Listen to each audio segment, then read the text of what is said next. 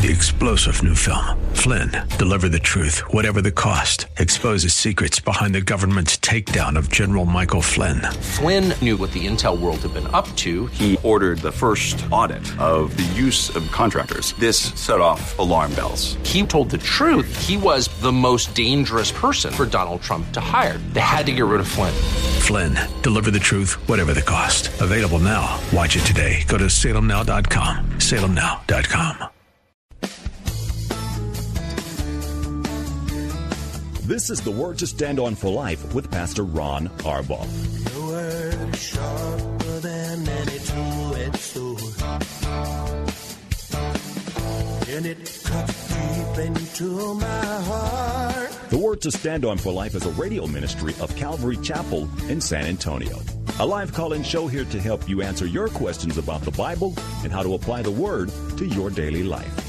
For more information on Calvary Chapel, visit our website, calvarysa.com. Get your Bible questions ready and call in now to 210-340-9585. It's The Word to Stand On for Life with Pastor Ron Arbaugh.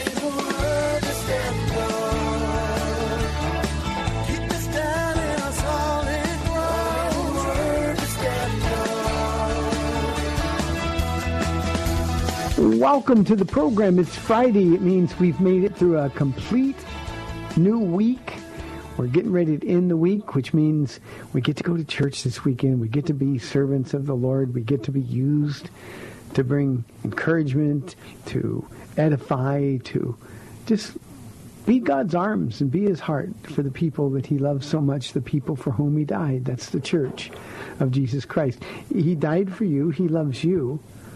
But he saved you that you might be his ambassador to others. And every Sunday, and here at Calvary Chapel on Friday night as well, we get an opportunity to do that. So church this Sunday, go and let the Lord bless you and use you to bless others.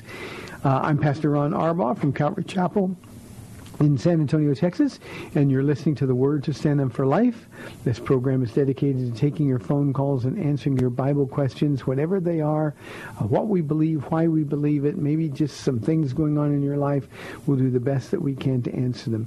You can call us by dialing 210-340-9585.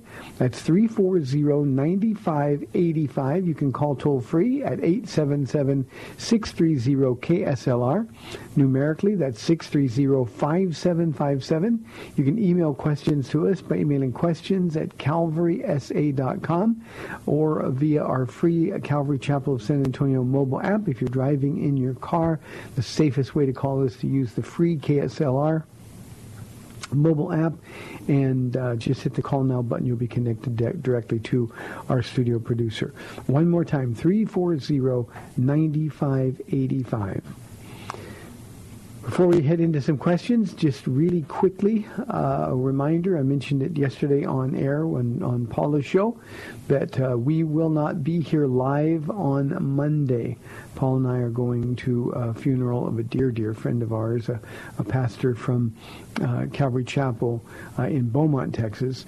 So we won't be able to make that 5-hour drive in time to get it back over here for the radio show. So bear with us on a rebroadcast on Monday, and then, Lord willing, I'll be back with you live on Tuesday here at the studio.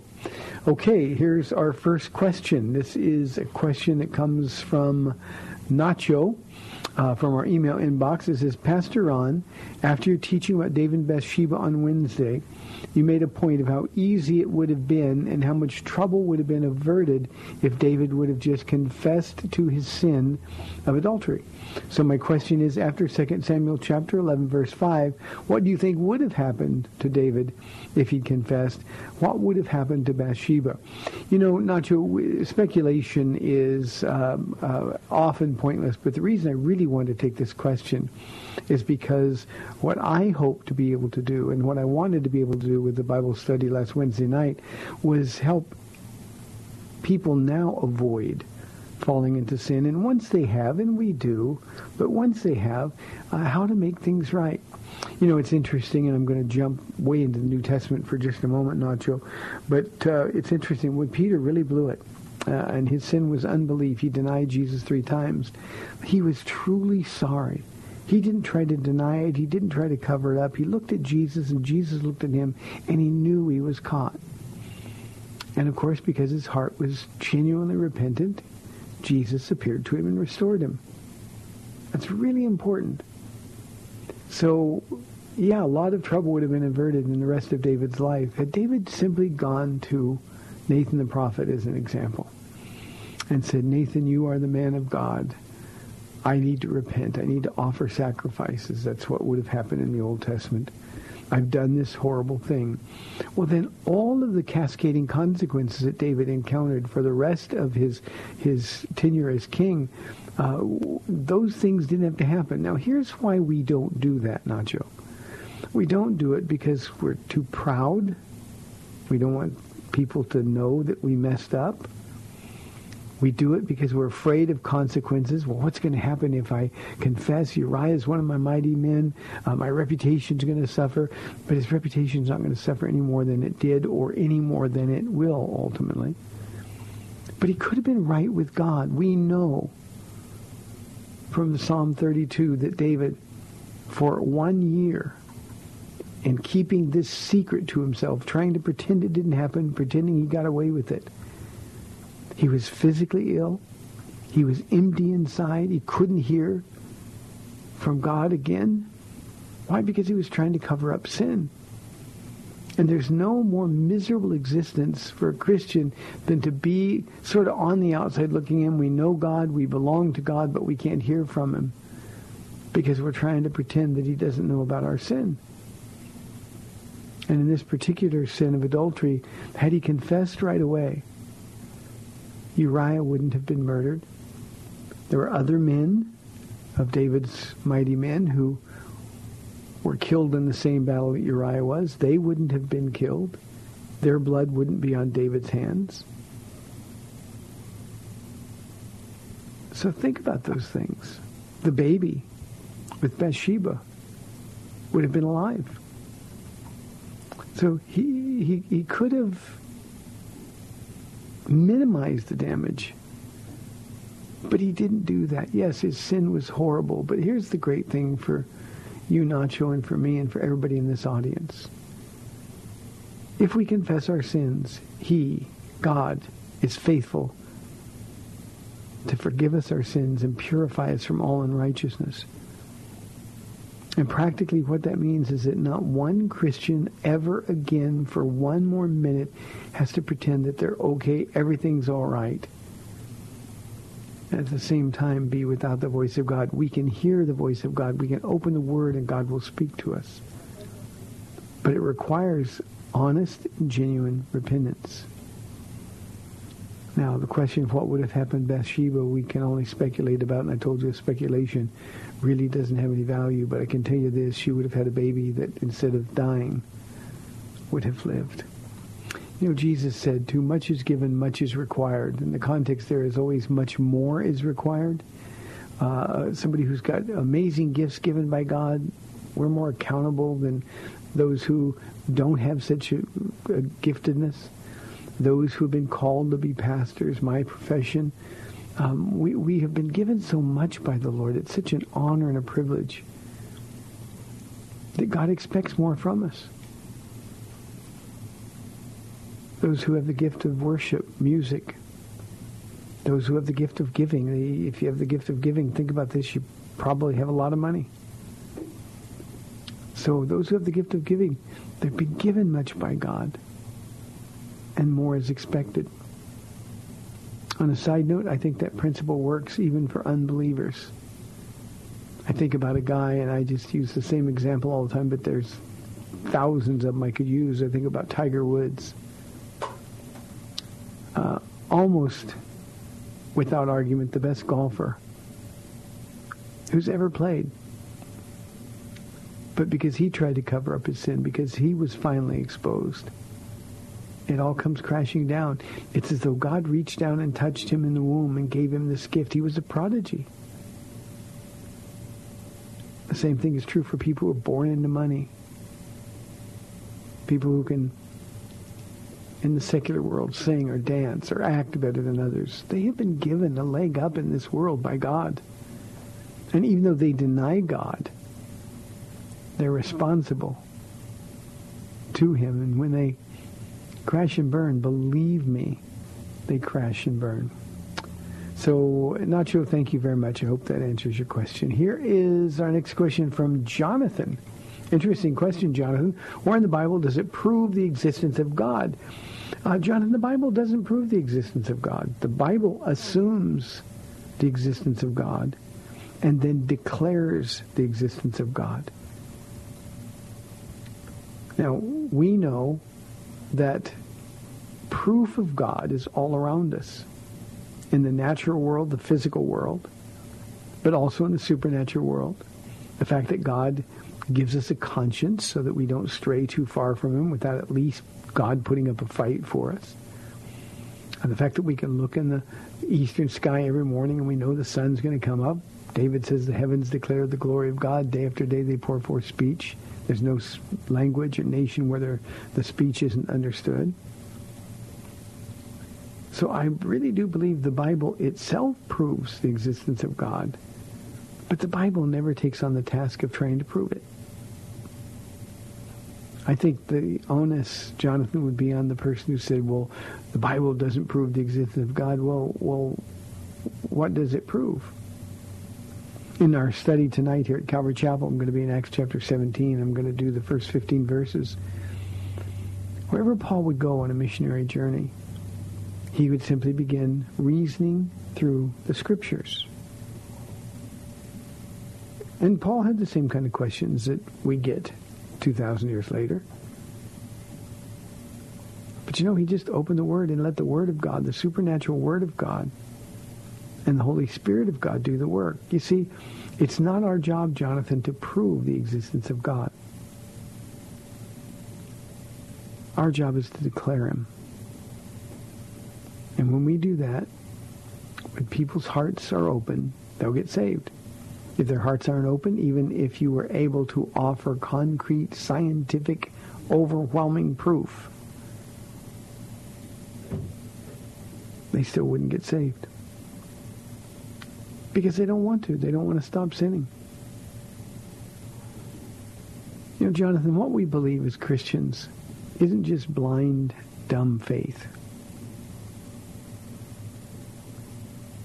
People act, even some Christians, unfortunately, act like what we believe is sort of like a myth or a fairy tale. And because we believe it, it makes us feel good about ourselves. Our faith is based on overwhelming evidence. And I'll tell you the one thing that does prove the existence of God is the empty tomb of Jesus Christ. If you'll take an honest look into the empty tomb, and you'll think about Jesus saying that they would kill him, then that on the third day he would rise from the dead. If you honestly examined the historical fact that though they tried to produce a body, they couldn't. The evidence for Jesus being God in human flesh is beyond dispute. Now, you can reject it, but you can't deny it because it's like the verdict is in. I hope you're a believer, Jonathan. If you are, don't argue with people about the existence of God. Just declare it. Just declare it. 340-9585 for your live calls and questions, or toll-free 877-630-KSLR. Here is a question from Donald. He wants to know, does God ever get angry? Donald, he really does. But here's the thing. He gets angry at sin. He gets angry at all the evil in this world. But he never gets angry at you. Now, he will let consequences come to bear for your sin. He has to do that to teach us not to sin. I guess we sort of have thick heads. But he never gets angry at us. And sometimes we treat God like he's angry at us instead of angry at sin. Let me give you an example, Donald. If you were to spend all day today looking at pornography, God would be really, really angry and disappointed. But he'd be angry because he couldn't speak to you. He'd be angry because you're getting ripped off. The enemy is lying to you. Maybe you decided to go today and smoke marijuana or get drunk. God would be angry, not at you. He'd be angry at the evil that has stolen you, at least temporarily, from him. One of the things I tell our church here at Calvary Chapel all the time is we've got to get this notion of an angry God out of our minds and hearts. We've got to get to the place where we understand that God is love. And all he wants is the very best for you. And yes, he gets angry when you settle for less than God's best. Or when he has a great plan for you, but he can't use you in that plan because of willful sin. Yeah, he's angry. His heart is broken. But it's because he knows that he has so much better for you. Yeah, he gets angry a lot, but his anger is righteous anger. It's a jealous anger. He's jealous not of us, but for us. He doesn't get angry like you and I get angry, Donald. He just hurts. That's the best I can do with that one. Here is a question from Kenneth. Kenneth, I've had this question a lot. Do you believe Christians can lose their salvation? The answer, Kenneth, is no, because salvation's not up to us. He who began a good work in me, and you, Kenneth, will be faithful to complete it.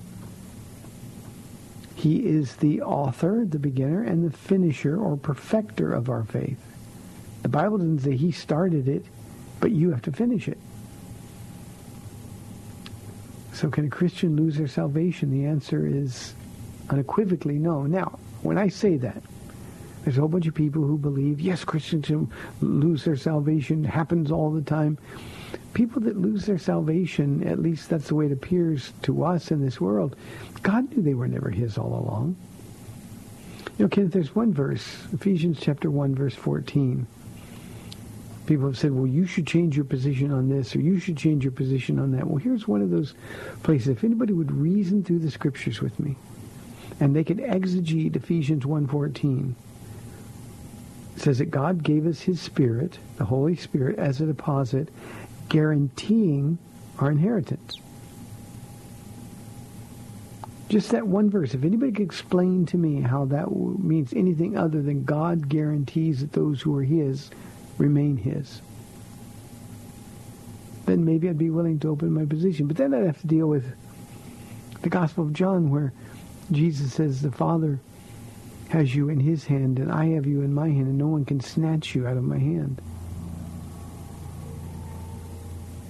God wants us to be secure, Kenneth. Every time I get this question, and I get it often, I told you, every time I get this question, I say the same thing. You know, I've been saved for a little over now 27 years. And I've never had a single minute's doubt about my salvation. Now, that doesn't mean I haven't blown it. It doesn't mean that I've always done exactly the right thing. It just means that when I messed up, I knew because I was saved, he loved me to such a degree that all I have to do is say, I'm sorry, Dad.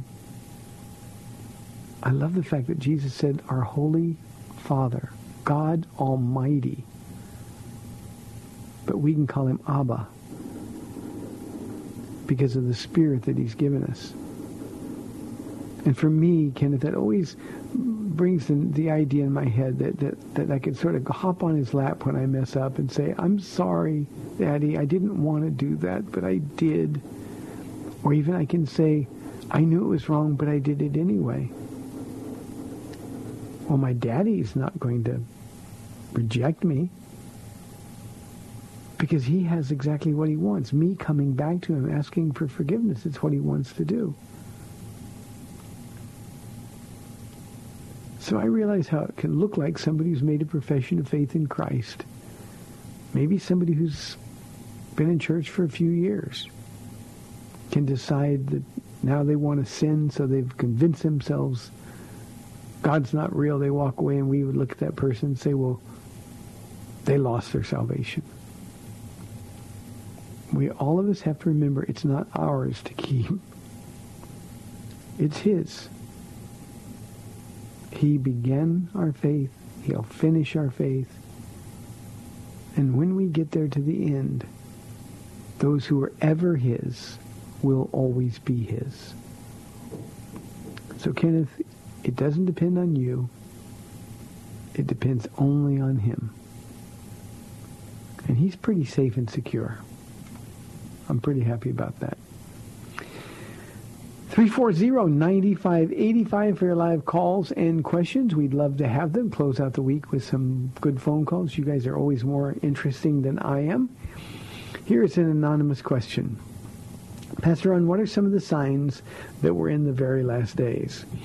I think they're all around us. You can read Paul's letter to Timothy, 2 Timothy, the most personal of all of his epistles. It's the one he wrote when he realized that he was now going to die. And these are his last words. I always say sort of words from beyond to Timothy, his young protege. So how do we do it? Well, we listen to what he says. And he said that the world is going to be very much like it is right now. So all we have to do is look around the world that we're in. 2 Thessalonians chapter 2, verse 3. Paul writes, let no one deceive you by any means, for that day, that's always a day of judgment, will not come unless the falling away or the apostasy comes first, and the man of sin is revealed. So the falling away has already begun. Now, the man of sin, we obviously know him as the Antichrist. He's not been revealed yet. But that's going to happen before the end. So right now, we can say that we're in the very last days because that drifting away from the faith, once and for all delivered to the saints. It's what Jude, the Lord's half-brother, told us to hold on to, that once and for all, I always like to say once and forever delivered faith. Well, people are abandoning it in droves. Again, that doesn't mean they were ever really his, but professing believers all over embracing unbelievable things. Things that just 5 years or 10 years or let alone 15 years ago, we never would have believed possible. Now Christians are changing their mind on all of these things. They're being won over by the world. So anonymous, look around. The falling away has already begun. I can also point to some of the prophetic signs. Israel is still the center of the world's attention. Israel is still hated by every nation on this earth. Sadly, including much of the United States of America. We're not a danger to them, but we're certainly not their champion, as we have been since 1948.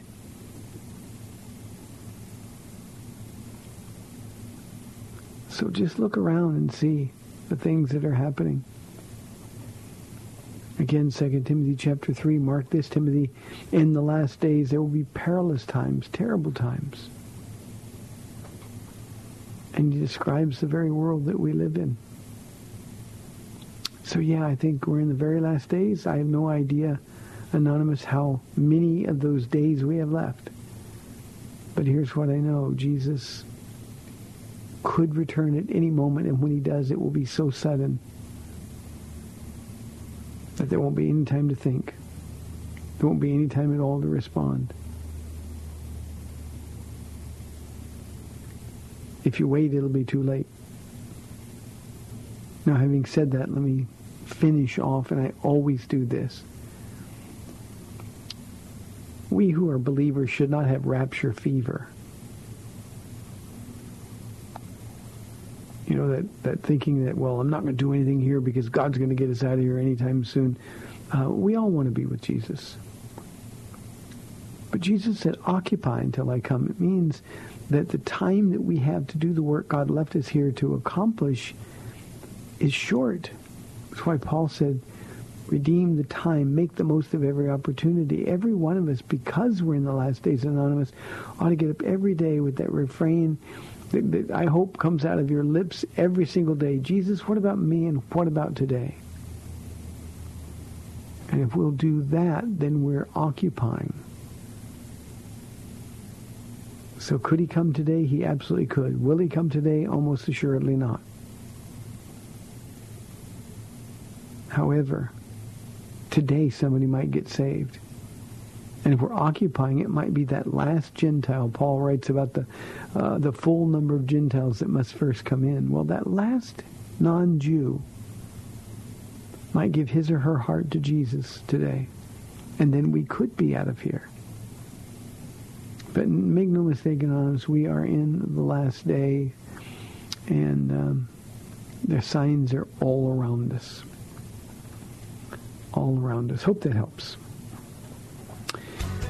I didn't know the music would start that quickly. Well, now you can hear the music. We're at the end of our first half hour. Remember, we'd love your live calls and questions because you're better entertainment than I am. 340-9585 or toll free 877-630-KSLR.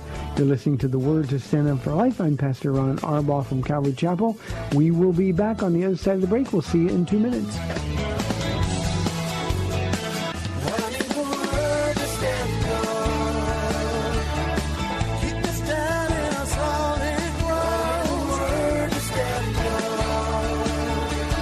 Welcome back to the Word to Stand On for Life. We're taking your calls at 340-9585 or toll free 877-630-KSLR. Now, here's Pastor Ron Arbaugh. Welcome back to our Friday show, 340-9585 for your live calls and questions. You can email us by emailing questions at calvarysa.com.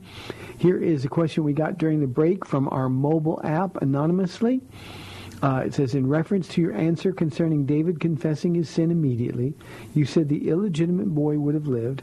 How so, since you also say that God doesn't cause things to happen, but he knows what will happen?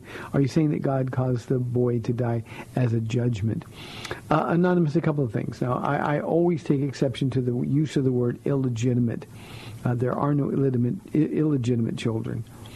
And I know that wasn't your intent. But I just always call out because I want us to start thinking differently about the children of people who aren't married. It's a difficult situation. It's sad that they're born that way, but yet God loves them and blesses them. Now, secondly, I probably should have said, if I didn't, I apologize to everyone. I probably should have said that he probably would have lived. He probably would have lived. I think the story in 2 Samuel makes it clear that this was a judgment from God, a consequence of the sin. People die as a result of the sin of others all the time. That doesn't mean God caused it, and certainly he knew what was going to happen, and David himself even acknowledges that. But this was a judgment. To much is given. I'll say it again, much more is required. And David, guilty of these grievous sins, and then the cover-up. This was judgment. And it's clear that may not sound fair to us, but remember, God instantly took that baby into heaven. David acknowledged it himself. David understood that the boy died as a result of his sin, and I think that we can understand that. You know, when we think about the character of God and the difference between God causing things to happen and knowing that things are happening, when God judges, people are going to die. And we may not like it, but nonetheless, judgment is a necessary part of the character of God because God is holy and God is just. And here was a case where his own king committed the worst possible sins and then was in a conspiracy to cover those sins up. And judgment happens. You know, when we who are parents today do dumb things, mom and dad, though they're Christians, they divorce because they want to be happy. We kid ourselves and think that our children are going to be okay. They're not going to be okay. And a lot of times those children completely walk away from the Lord because they'll see that mom and dad's Jesus had no value for them. And they walk away. Well, if those children stay away from the Lord, God's going to have to judge them. And he will judge the mom and dad for that sin. If they're real believers, they're going to lose a lot of rewards. They're going to look into those eyes on that day of judgment, the Bema seat. And they're not going to have any explanation for what they've done. And yet we get so casual about sin, we forget all about the judgment. The dad who goes home, or the mom who goes home after work and can't relax without drinking or getting a little drunk. Or the professing Christian who goes home and sort of chills out with marijuana. Well, the consequence of that is going to be their children. They're going to do the same things. This is way off the point of the question, but I was at the gym not too long ago talking to a guy. He and his son were both in the sauna. This was back when the weather was a little bit colder, a couple of months ago. And I've gotten to know him a little bit. And we're talking to his son about his son's a hockey player, and he was using really, really bad language. And I looked at him, I said to him, I said, you know, your son's here. He said, oh, he knows that I have a foul mouth and knows I don't mean anything by it. But he's going to talk like that. And my relationship with him is such that I could lean over to the son and whisper his ear, don't cuss. Pray for your dad. And it was okay, but the things we do have long-term consequences, and sometimes those consequences end up in judgment. Such was the case with David. So probably he would have lived. That's what I should have said. So thank you for pointing that out, Anonymous. Here is a question from Sam. Oh, here it is. The Bible Answer Man, Hank Hanegraaff, said there isn't a single verse in the Bible that talks about the rapture. Is that true? You know, Sam, I don't listen very often to that program, but I think Paul and I were in the car on the day when that program, it was maybe 2, 3, 4 weeks ago. I don't remember how long ago now.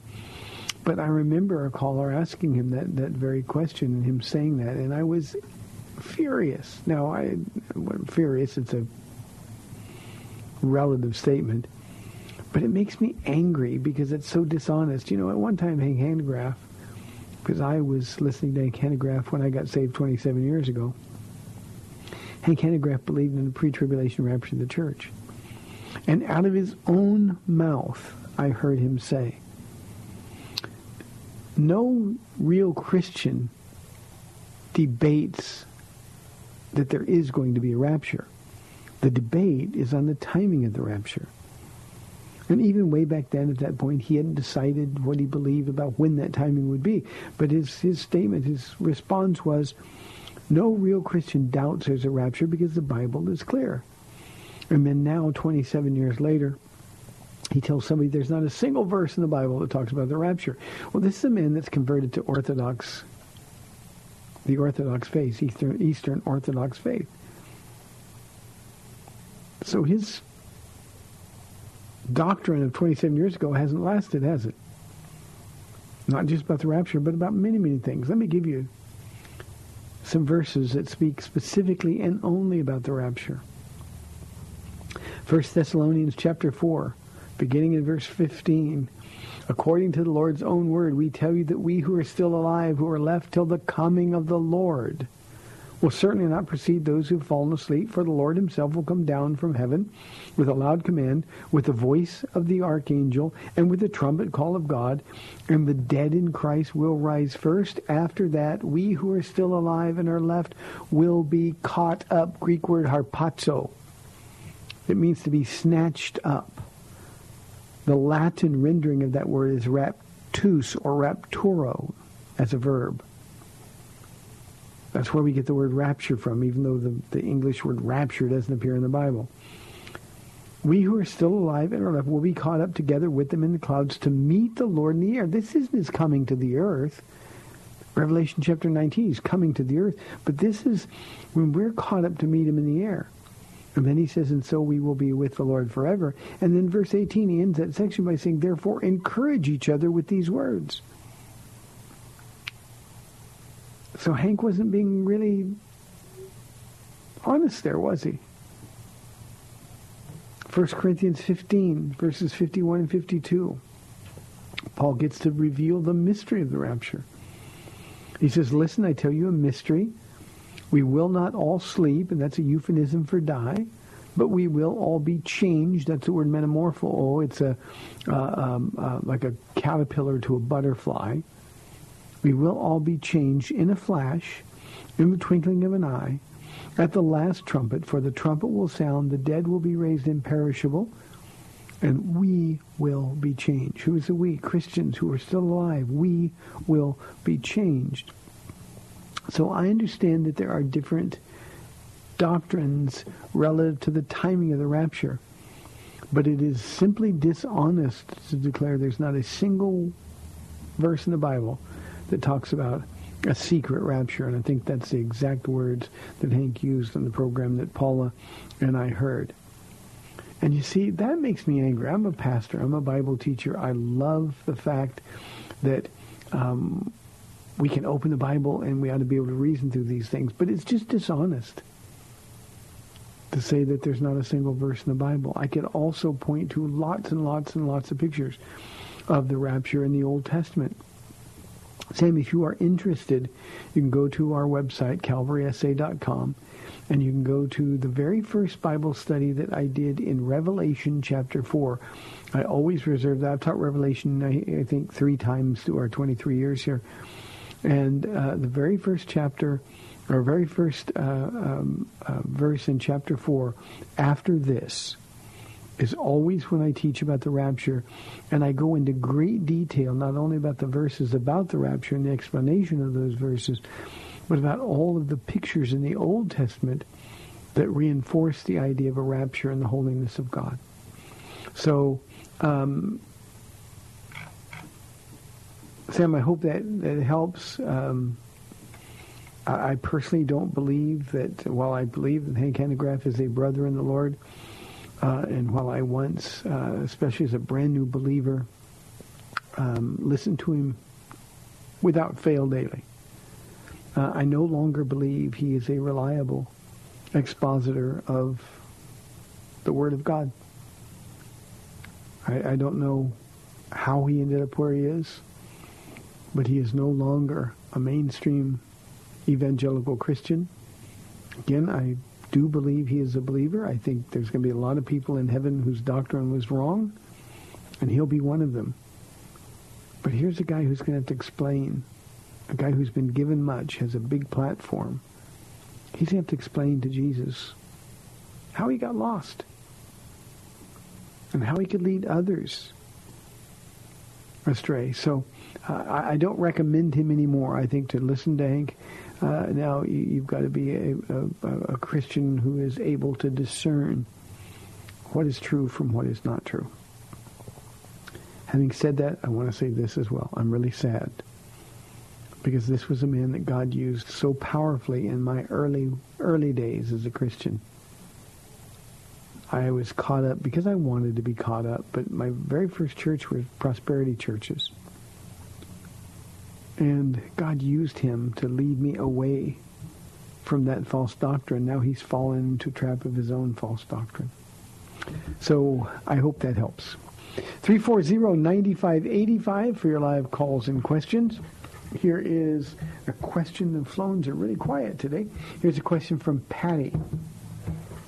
She wants to know, why does God allow children to be born with defects? Well, I guess, Patty, the alternative would be to stop them from being born.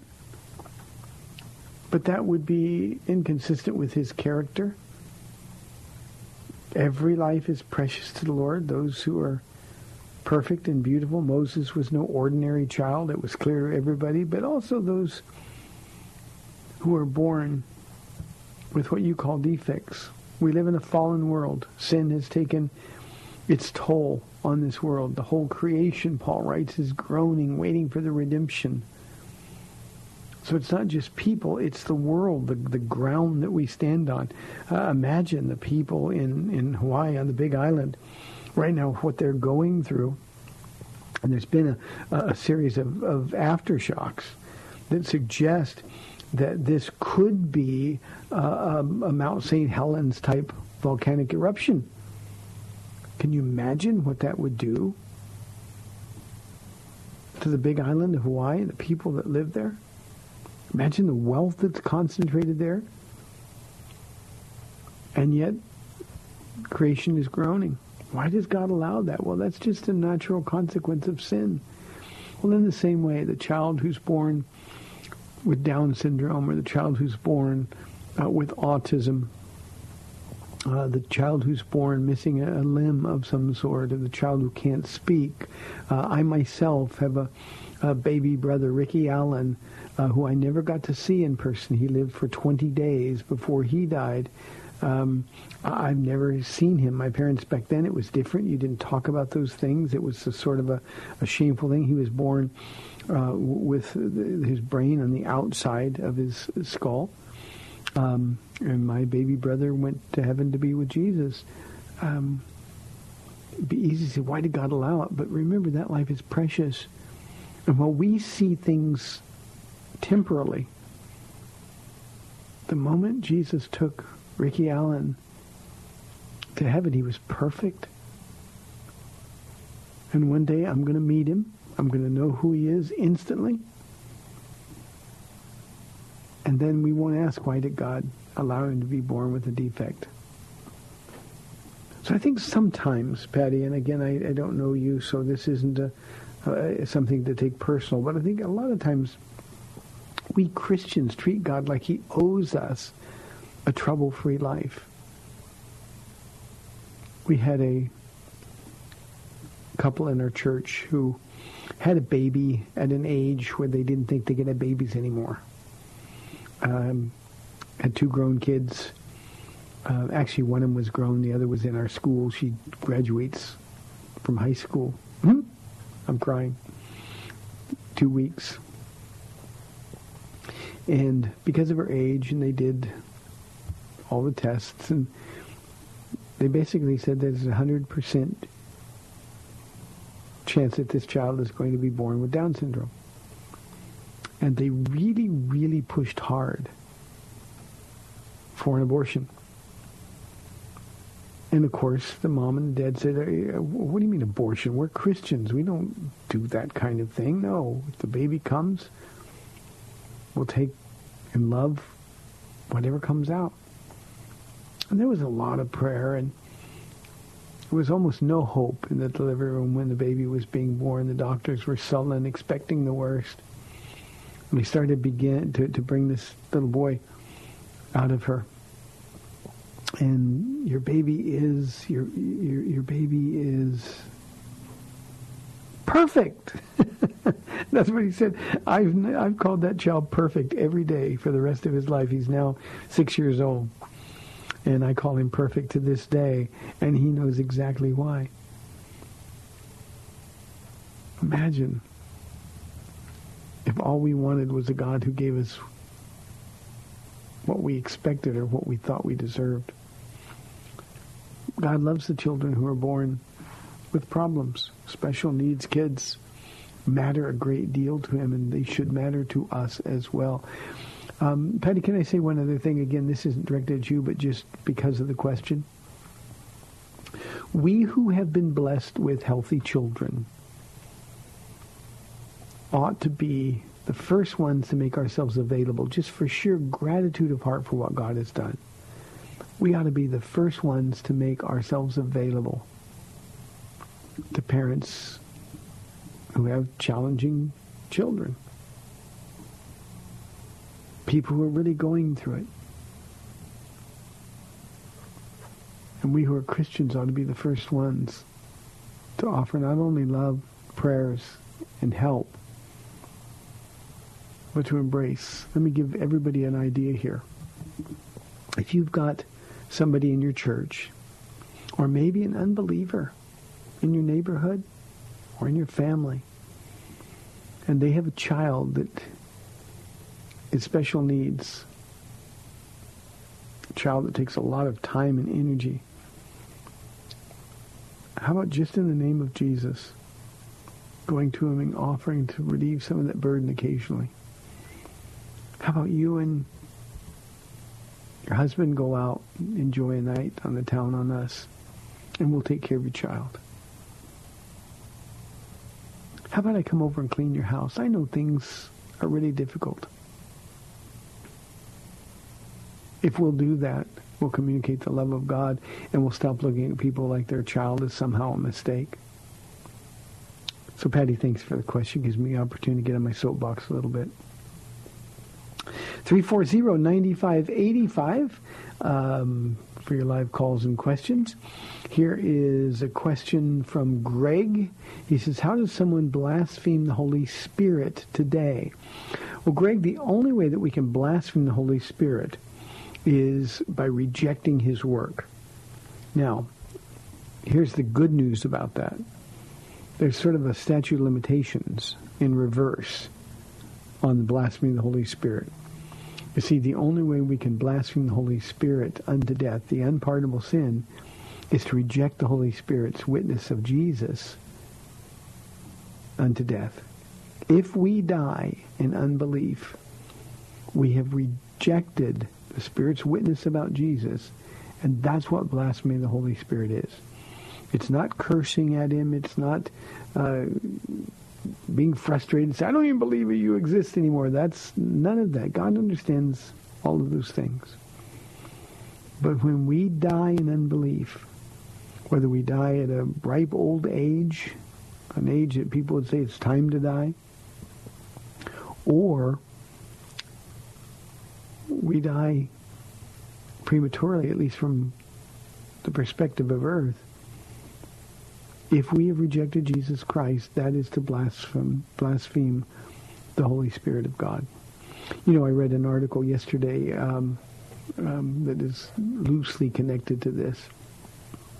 But there was, I believe in Europe, in Italy, I think, but I'm not quite sure, there was a 104-year-old scientist who died yesterday with assisted suicide. 104 years old. Looked to be in pretty good shape, but it was what he wanted to do. He had it planned, and he followed through on his plan. He blasphemed the Holy Spirit, Greg. And he opened his eyes. The very next moment, the last breath he took here, the next breath he took in torment. Every knee will bow and every tongue confess that Jesus Christ is God.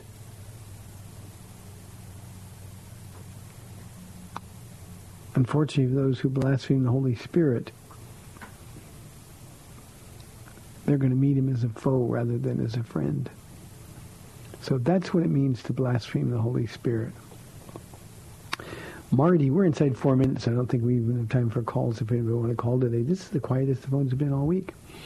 Marty says, how do you describe sanctification? Marty, I simplify everything. That just works for me the best. And as a teacher, it seems to communicate the ideas better. To me, sanctification is just the process of being more like Jesus every day. Being like Jesus more and more by being around him. That's what sanctification is. The word sanctify means to set apart. It's as though you were created, Marty, with a purpose. And God says, okay, I'm going to set Marty aside over here, and his purpose is going to be this. And then he'll set somebody else aside. Well, this person's purpose is going to be something else. But we're set apart for God's use and for God's glory. I always think of a golfer. In a golf bag, Marty, you know, you got a whole bunch of clubs. If you aren't breaking the rules, you have 14 golf clubs. You can't have any more. And every club has a different purpose. When you want to hit the ball a long way off the tee, you pick a driver, you don't pick a putter. When you want to hit a ball 200 yards, you pick a 5-iron. If you want to hit a ball 50 yards, you pick a sandwich. Every club is set apart for a specific purpose or distance. Well, in the same way as humans, we're set apart by God, for God, to accomplish whatever it is He set before us. And the way we find out what that is to walk with Jesus every day. If we walk with Him every day, we spend time with Him, if we're in His Word, we're going to learn who He is. We can't help but to become more and more like Him. And so if we become more and more like Him, that is the process that we call sanctification. As opposed to justification. Justification is what happens when we're born again. All our sins are completely wiped out, past, present, and future. We're just as if we never sinned.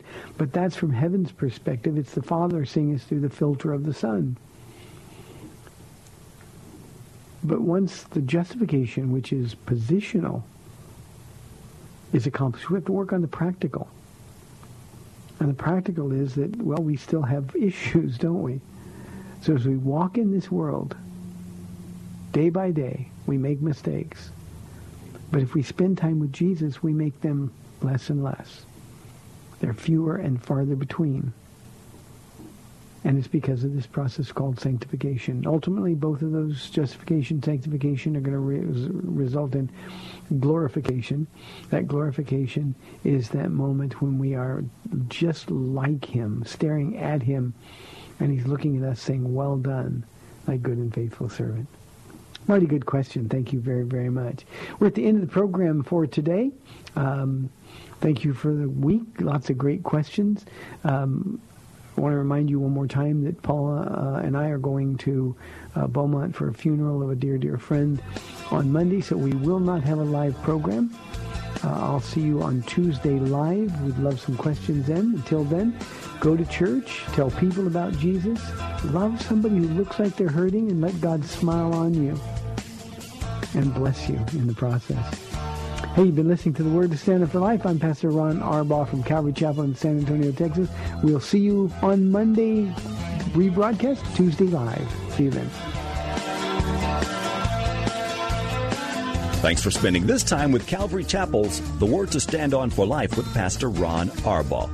The Word to Stand On for Life is on every weekday afternoon at 4, and Pastor Ron invites you to find out more about Calvary Chapel at calvarysa.com. The Word to Stand On for Life was sponsored by Calvary Chapel of San Antonio.